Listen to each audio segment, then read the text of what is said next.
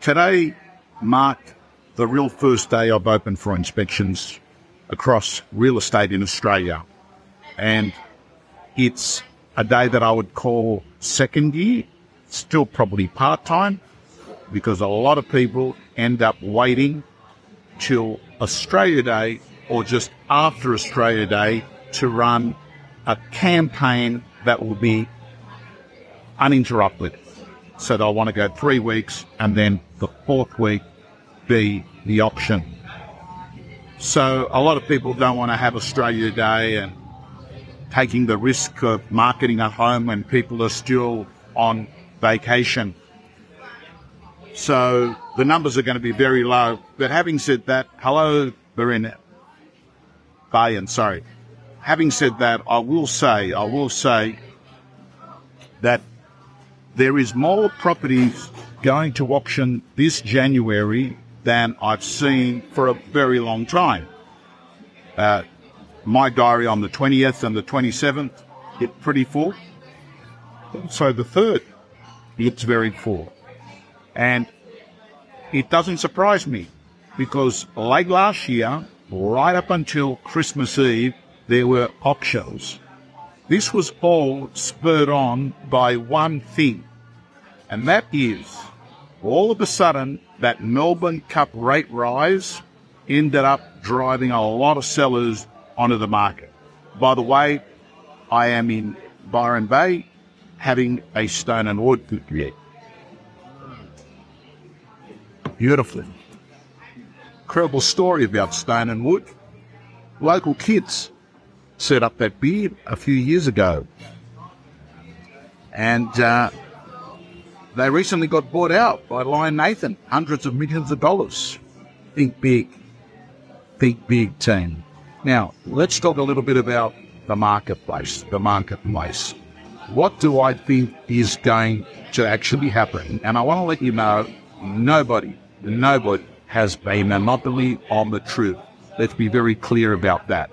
But I think that we have a situational analysis marketplace, and that is that depending on various situations happening, that can impact the market. So I think there are a number of scenarios that are quite possible.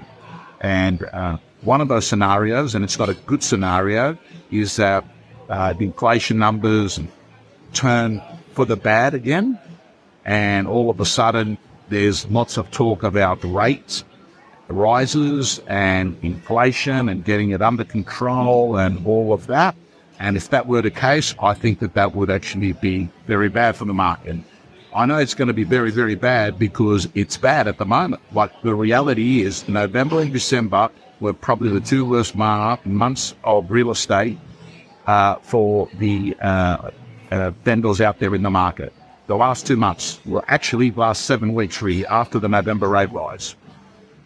Alternatively, if we actually see rates on the whole or even better, they start talking about rate reductions and they do it on a consistent basis, not this one every 3 weeks, rates are going to come down, but it starts becoming the daily agenda that there is a light at the end of the tunnel for mortgage holders. If that were to happen, I would suggest, man, it is off to the races. I really mean that. It is off to the races. We have a fundamental issue at the moment, and that is a simple shortage of real estate for the amount of people that are looking, right? Just simple as that.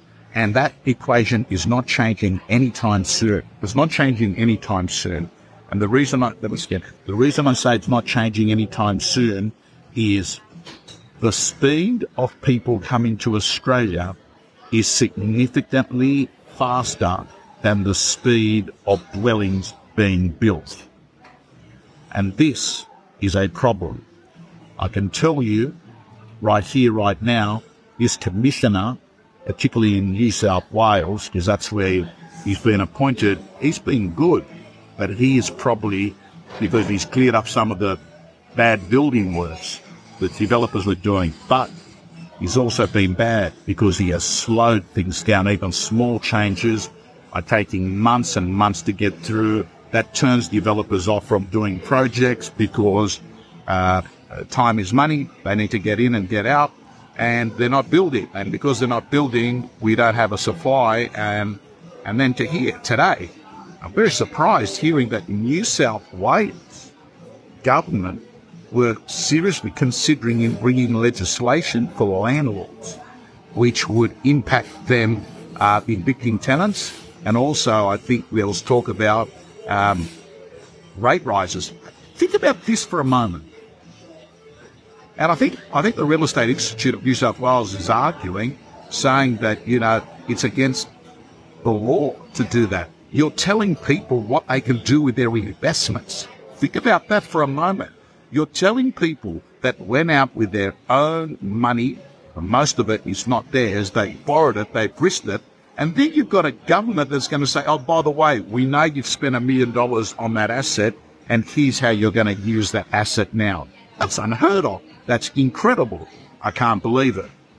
And I've got to tell you, and it's the fastest way to actually not solve the housing problem, but to actually explode it, right? How? Because look at what's happened in other countries. The minute you turn off investors and they start selling, there's less investment stock on the market, less for tenants to live in.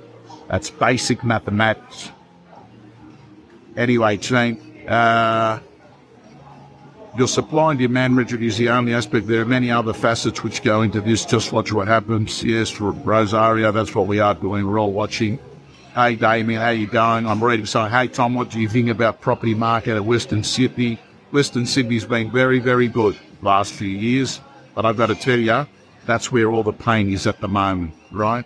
Hey, Michael, good to see you. Good to see you all. The rails doesn't look like it's changed in 20 years. Nah, you're 100% right. Anyway, team, let me just finish off on this point, because I'm having a lot of people say to me, I sat with Matt Steinway's group the other night, and one guy said, but Tom, fundamentally, we have an issue, and the issue, we need listings. I said, stop there. You don't need listings. You need leads. Because leads lead to conversations that lead to listings, that lead to sales, that lead to settlements. Let's link it back to the start. You need leads. And then he said, how do you get leads? Well, let me go through how you get leads. Doesn't matter what business that you're in. You get leads by reaching out to people that you know, number one. You get leads by reaching out to people you don't know, number two. Number three, you get leads by advertising. And in real estate, we've got two types of advertising: vendor paid advertising, agent paid advertising. And number four, you get leads by creating content. By, on an ongoing basis, you put out information that is useful to people, and start being more a teacher than a persuader. When you look at people as students, you teach. When you look at people as prospects, you try and persuade. Gee, do you understand what I'm saying there?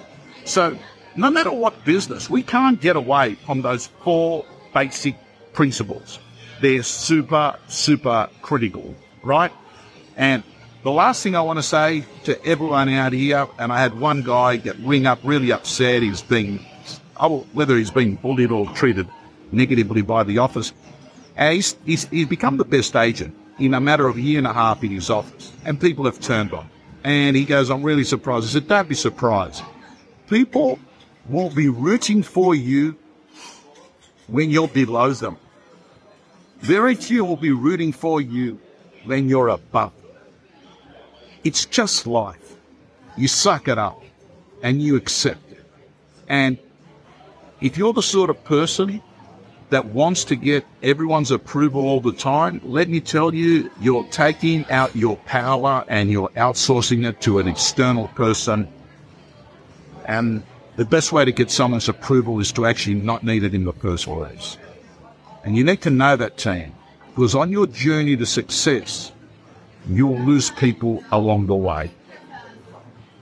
Team, I'm going to sign off here, and next week I'll be in my car.